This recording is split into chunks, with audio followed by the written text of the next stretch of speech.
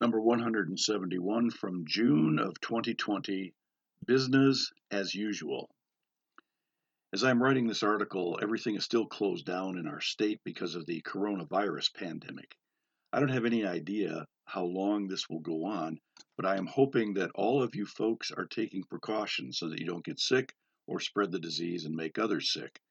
There are things that we can all do that will lessen the threat of this disease, such as social distancing, face masks, washing hands, and staying out of hospitals and care centers.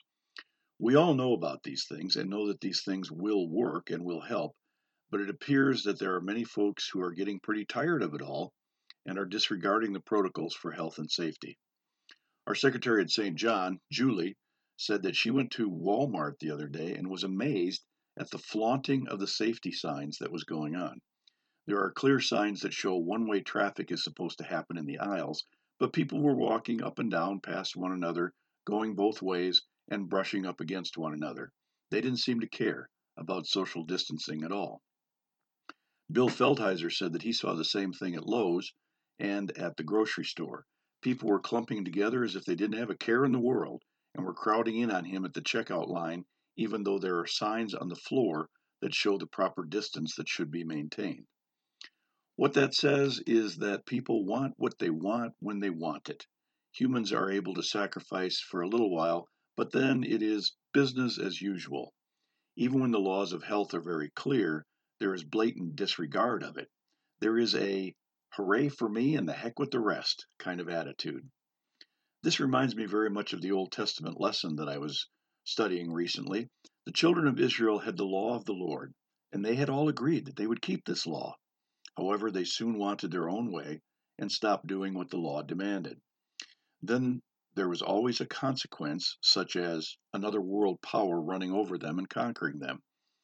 Usually, God's people did one of two things, or both. They would either chase after other gods, or they would neglect those who were disadvantaged in their midst, or both. After the consequence, then the people would cry out to the Lord and ask him why he had deserted them and why he was dealing harshly with them. Then the Lord would forgive them and restore them, and for a very short time, they would be thankful and grateful. But then it was again business as usual, and they would do the same things all over again, and the cycle would be repeated. My old colleague Jim used to have a saying for situations like this.